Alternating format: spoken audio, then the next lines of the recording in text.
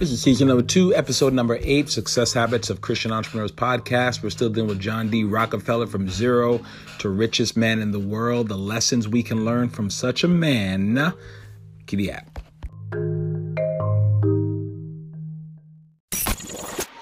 This podcast is for mature audiences. Listener discretion is advised.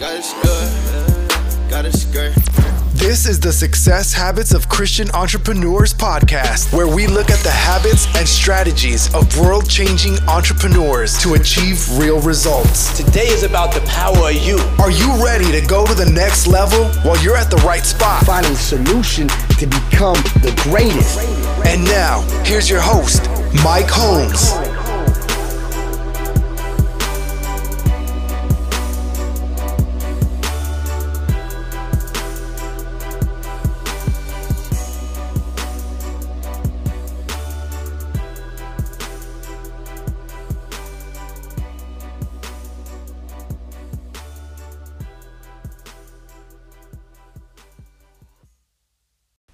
So we're back, and we're talking about what we can learn from the richest man ever, the richest Christian ever, John D. Rockefeller.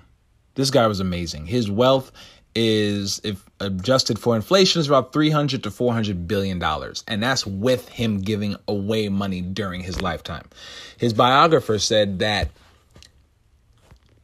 his wealth got to the point that he found it, the more he gave away, the more money seemed to be accumulating through dividends, through, just owning companies. The man knew how to make money. And so we're here on the third step of John D. Rockefeller that we could learn, that we as future millionaires could learn from this man. And the third step is that Mr. John D. Rockefeller, he learned how to give early. So understand that Rockefeller's philanthropy equated to hundreds of millions of dollars, billions adjusted for inflation, but he learned this by giving from an early age. So when he had a job, his first job at the age of 16, he began giving there, around 6%. And by the time he was 20, his giving exceeded 10% of his income. And according to his biographer, quote, during his first year on the job, the young clerk donated about 6% of his wages to charity, some weeks much more. I have my earliest ledger, and when I was making only $1 a day, I was giving 5, 10, or 25 cents to all these objects.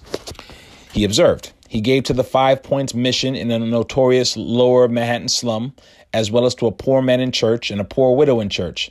By 1859, when he was 20, his charitable giving surpassed the 10% mark. Despite a pronounced tilt toward Baptist causes, he gave early hints of an ecumenical bent, contributing money to a black man in Cincinnati in 1859 so he could buy his wife out of slavery. The next year, he gave to a black church, a Methodist church, and a Catholic orphanage, end quote. Rockefeller was always under the belief that his success was divinely inspired. He said, God gave me my money. And that was later on in life. So why did God single him out for stupendous wealth? It was because he believed that he was a good steward. In his 70s, he said, it has seemed as if I was favored and got increase because the Lord knew I was going to turn it around and give it right back. So, as you guys already know, I'm a big fan of tithing. I believe in it. I believe it has to be Holy Spirit led, and I believe it has to be done cheerfully. Because in tithing, or most people when they think about tithing, they think of it like a con, a hoax, or a joke. But in Jewish culture, it's a little bit different. In the Tanit, it says tithe so that you will become rich. Or the one tithing becomes rich. Now, hear me. I'm not suggesting if you tithe, someone's going to come and pay off your debt, a check is coming in the mail, or you'll be a millionaire overnight. I'm not saying that at all. I am saying that there's story after story after story of affluent people who testify to the power of giving. And so, future millionaire, if you're just starting out, learn to give now. That's all we got. But listen, if you really like what's going on with John D. Rockefeller, just go to tithehacker.org or tithehacker.org and check out the book Success Habits of Christian Millionaires and Billionaires, How to Change Your Life and Make More Money with Time-Tested Strategies Used by Christian Millionaires. You will love it. And I will talk to you soon. Have a blessed one.